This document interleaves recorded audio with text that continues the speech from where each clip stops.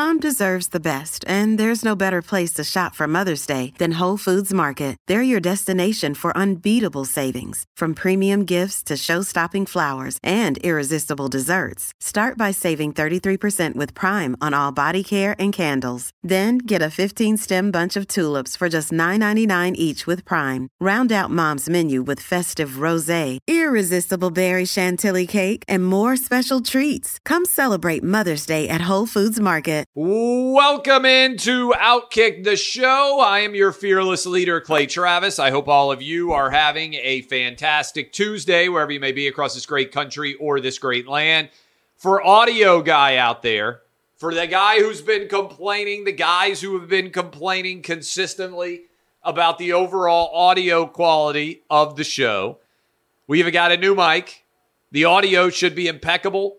You should be wearing your headphones right now, listening to my melodic voice, thinking, my goodness, this has never sounded better. Audio guy should be in heaven. Go ahead and take your pants off, swing them around your head. Audio guy, this is what heaven sounds like. My dulcet tones massaging themselves right over your eardrums. Unfortunately, we got a lot to talk about. A lot of it ain't that good. Let's start right here off the top. The Biden administration, the Midas touch, continues to lead to disaster. Everything Joe Biden touches turns to crap. The most recent disaster, earlier this morning, the latest inflation read, 8.5%, the highest in 40 years. Higher than the expectation of 8.4%. 8.5% is Jimmy Carter level disaster when it comes to inflation. Thank God that Joe Manchin refused to pass Build Back Better last year, rightfully citing inflation as such a massive issue. It would be even worse. I don't think we've even worked our way through the inflation yet. And I hate to say, I told you so, but I told you so. For anyone out there who listens to my program and has been listening for years, I was against lockdowns. I was against shutdowns. I was against the idea that suddenly we were going to be able to miraculously stop the economy and then turn it back on. We still are around 2 million jobs short of the number of people that were working in early March of 2020 before we shut down for COVID. Let me repeat that. We still are around 2 million jobs short of the employment that we had then. And back in March of 2020, we had overall wages increasing faster than inflation. Right now, most people out there are working incredibly hard, who are actually working, and yet they are still unable to make money because the rate of inflation is increasing faster than the rate of their paychecks. So inflation is a tax on the poor. It is a default taking from those who have the least and live paycheck to paycheck and redistributing it elsewhere. People who are able to have assets. If you own a home, you're doing much better because the average home price has been skyrocketing. Every time I look down at Zillow, the prices of homes in Nashville continue to skyrocket as people are abandoning California, New York, and Chicago and other high-cost domiciles in favor of low-cost places. This is happening everywhere, and it's having a real significant impact. So, unfortunately, I hope we have peaked on inflation, but until we actually start to come back down, I'm not going to believe it, because a lot of the people who are quote-unquote economic experts told us this was never going to happen, that we could print as much money as we possibly wanted, that we could put it in as many people's hands, we could give them free lunches, basically free cash, and it wasn't going to have an impact on our economy. Guys, we've gone from 10 trillion in debt to 30 trillion in debt in the space of about 15 years. And this is even crazier. In the entire history of our nation, from 1783 to about 1982 or so, we had created a $1 trillion roughly inflation. That is, in 200 years, we had created around $1 trillion in national debt. In the space of the last 40 years, we have added $29 trillion in debt. At some point, I don't know when that is, Maybe we're already there, but I tend to think the consequences may be more significant in the future if we're not careful. At some point, that becomes an overwhelming amount of debt for a country to carry. This is a real danger. Again, look at the rate in which we are borrowing money. And as inflation rates now are starting to go back up, at some point, the interest on our national debt will begin to eat more and more of our overall economic tax rates and our overall revenue. This is going to become a bigger and bigger issue. I know you're not supposed to talk like a dad, like somebody who looks at what you spend and what you bring in and looks at that difference and says at some point that dichotomy between what you make and what you spend becomes a major, major issue. I'm not sure if we're there yet, but I know that we're rapidly advancing in that direction. That could be a disaster. What is already a disaster, who could have told you that hiring Rex Chapman and giving Brian Stelter and Jemele Hill shows and spending $300 million, which is what CNN spent on CNN Plus, was maybe not going to pan out? That there weren't that many people out there like, hey, you know what I want more of? I want more of Stelter. I want more of Rex Chapman. I want more of Jemele Hill. I just can't get enough of them, and I'm going to pay you money to get more of them. I've got to have CNN Plus. Ultimately, what CNN Plus represents is a question of how much brand affinity does CNN actually have? How many diehard fans of Anderson Cooper and Don Lemon and Jemele Hill and Rex Chapman and Brian Stelter are there? And the answer is evidently not that many at all, because as you look here, the numbers are staggering. They have spent $300 million, and in an average day, less than 10,000 people are watching CNN Plus, such that Axios and many other brands, that number on less than 10,000 comes from CNBC, by the way, such that there are already talks about canceling CNN Plus. They had forecast millions of subscribers, and that has not materialized in any way because people watch CNN for one reason, for live news. That's pretty much the only reason they watch CNN. They are not interested, by and large, in CNN personalities. There is not a large brand affinity for CNN. There are not very many diehard fans.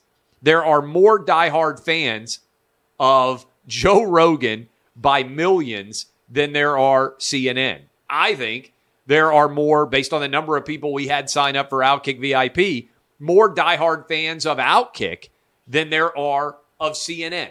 And this is pretty wild to think about. They may have to shut down the whole thing. It's only 2 weeks in. They were projecting spending billions of dollars. I was talking with a friend in the business space who was analyzing this, and that person was saying at any given moment, 500 or fewer people are watching CNN Plus based on that 10,000 or fewer viewers number. Think about that. There are basically more people watching Outkick programming, meaning me and also Outkick 360 right now, than are probably watching CNN Plus.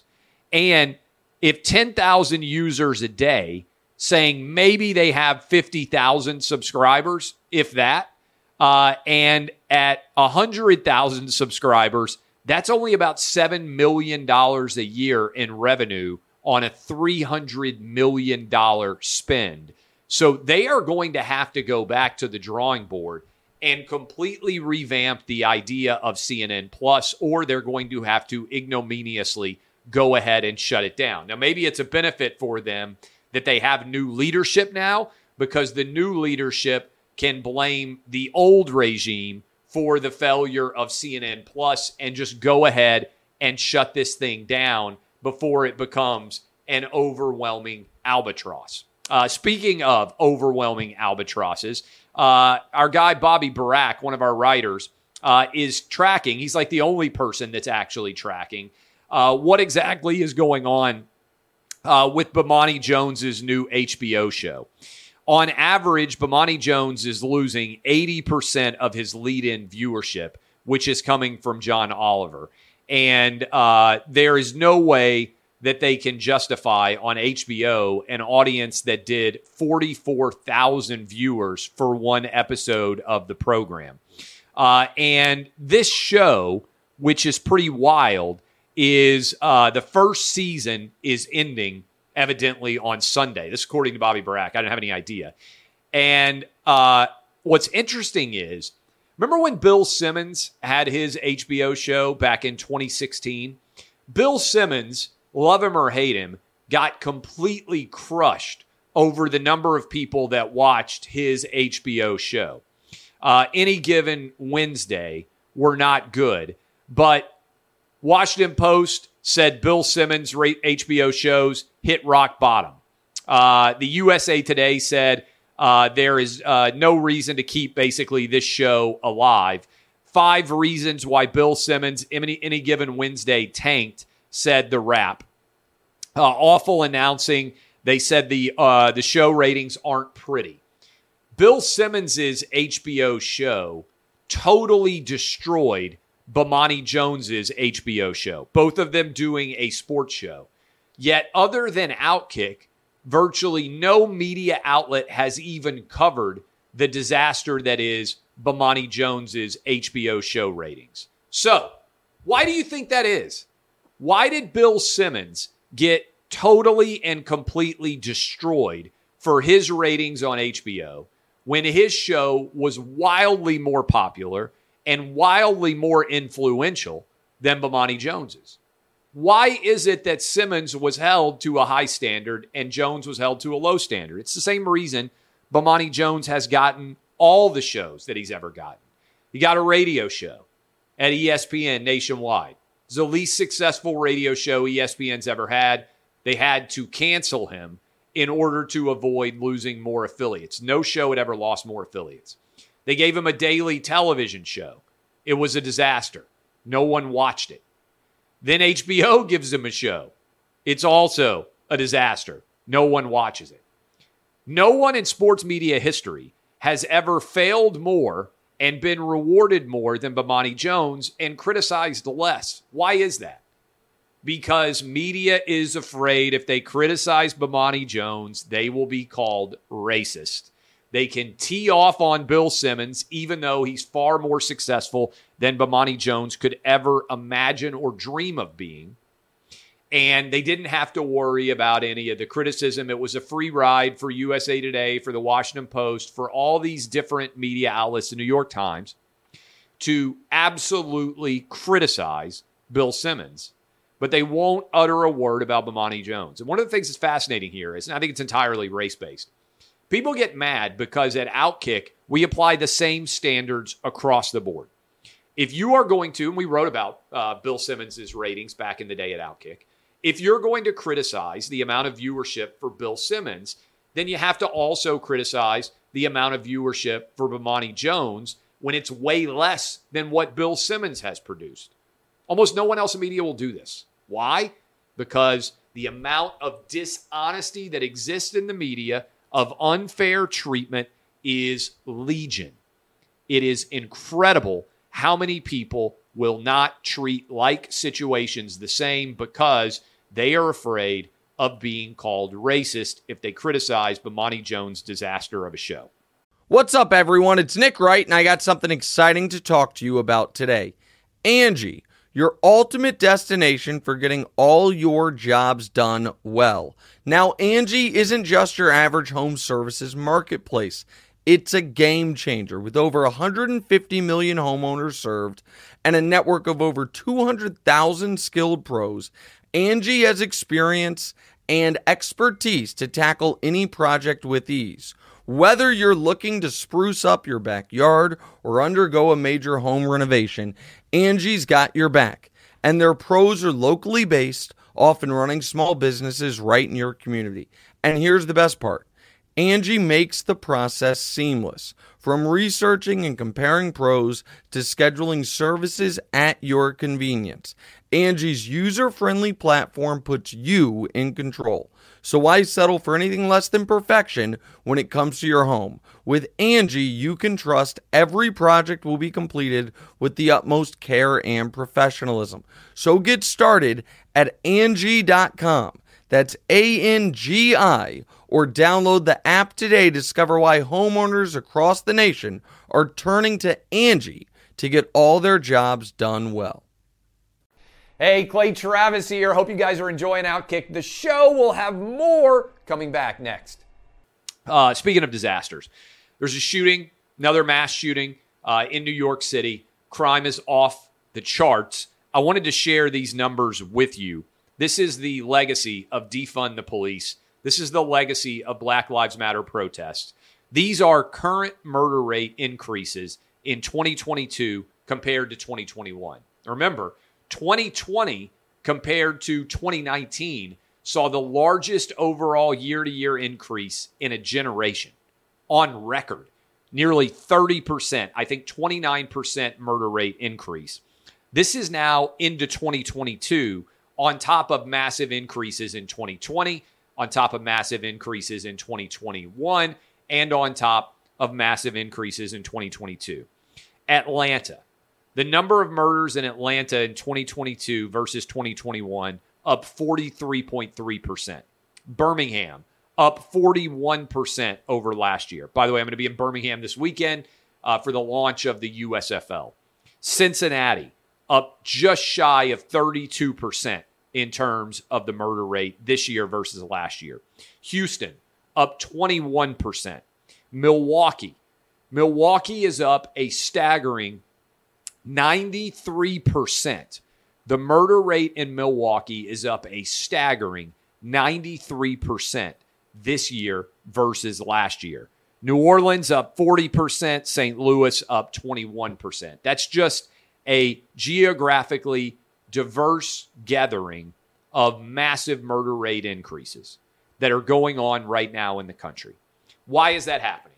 Because defunding the police, or the argument to do so, has real consequences, because delegitimizing the police has real consequences, and because there is an inherent connection between BLM protests and actual deaths in inner cities from Black and brown people.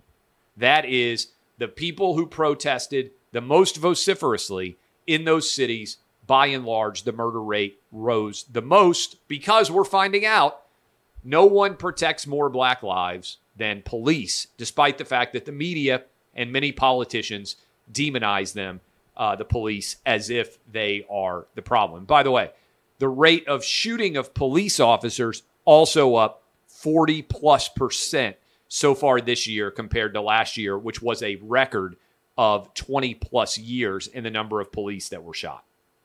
I sometimes get on Twitter and I see what's trending and I just throw up my hands and I say, how is this possible? Tony Dungy was trending last night because he was with Ron DeSantis, governor of Florida, at a fatherhood event where the state of Florida is committing 70% of their $70 million, I should say, for fatherhood-related initiatives. And in particular, Tony Dungy was being criticized because he had said something that I think is beyond a shadow of a doubt true, which is fathers, I know this is going to be crazy, fathers are super important. And I'm reading the quote from Tony Dungy. By the way, DeSantis, the $70 million, partially going to go to Tony Dungy's All-Pro Dad initiative. Tony Dungy said at the DeSantis press conference, he was talking about young kids, 19, 20, and 21, who were in prison. And he said, it's not socioeconomic, it's not racial, it's not education, it's none of those things. 95% of those boys didn't grow up with their dad. We have totally written, very often, fatherhood out of the child equation. And I'm fortunate I had an awesome dad. I like to think that I'm a pretty decent dad for my 3 boys. But kids, especially boys, who do not have dads are overwhelmingly at risk of having really bad outcomes. Statistically, the best thing that can happen for a kid, statistically, doesn't mean that if you don't have this, you're not going to be successful. Statistically, the best thing that can happen for a kid is a mom and a dad at home, two-parent household, raising a kid. In particular, girls aren't as impacted by absent fathers as boys are. Boys need the structure of men in their life, teaching them how to be men themselves. And it's not a coincidence that kids who get in the most trouble tend to not have dads at home.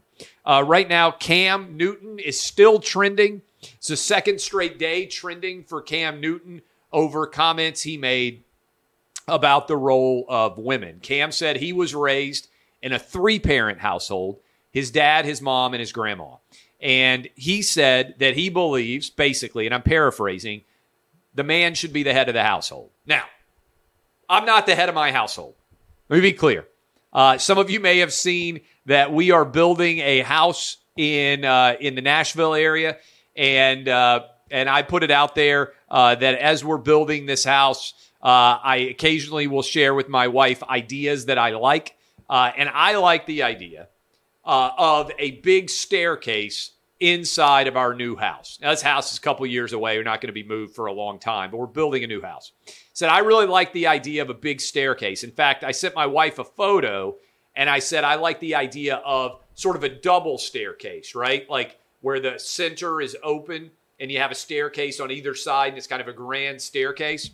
And I sent my wife that idea, and it was not well received. All right, I'm going to come back to Cam in a moment, but I told my wife, hey, I like the idea of this, and she was not a fan of it. And I posted, if you didn't see it, I posted out the link associated with that. I said, this was also, by the way, and then I also sent her, I said, hey, I kind of like the idea of the Sanctorum, or whatever that thing is called.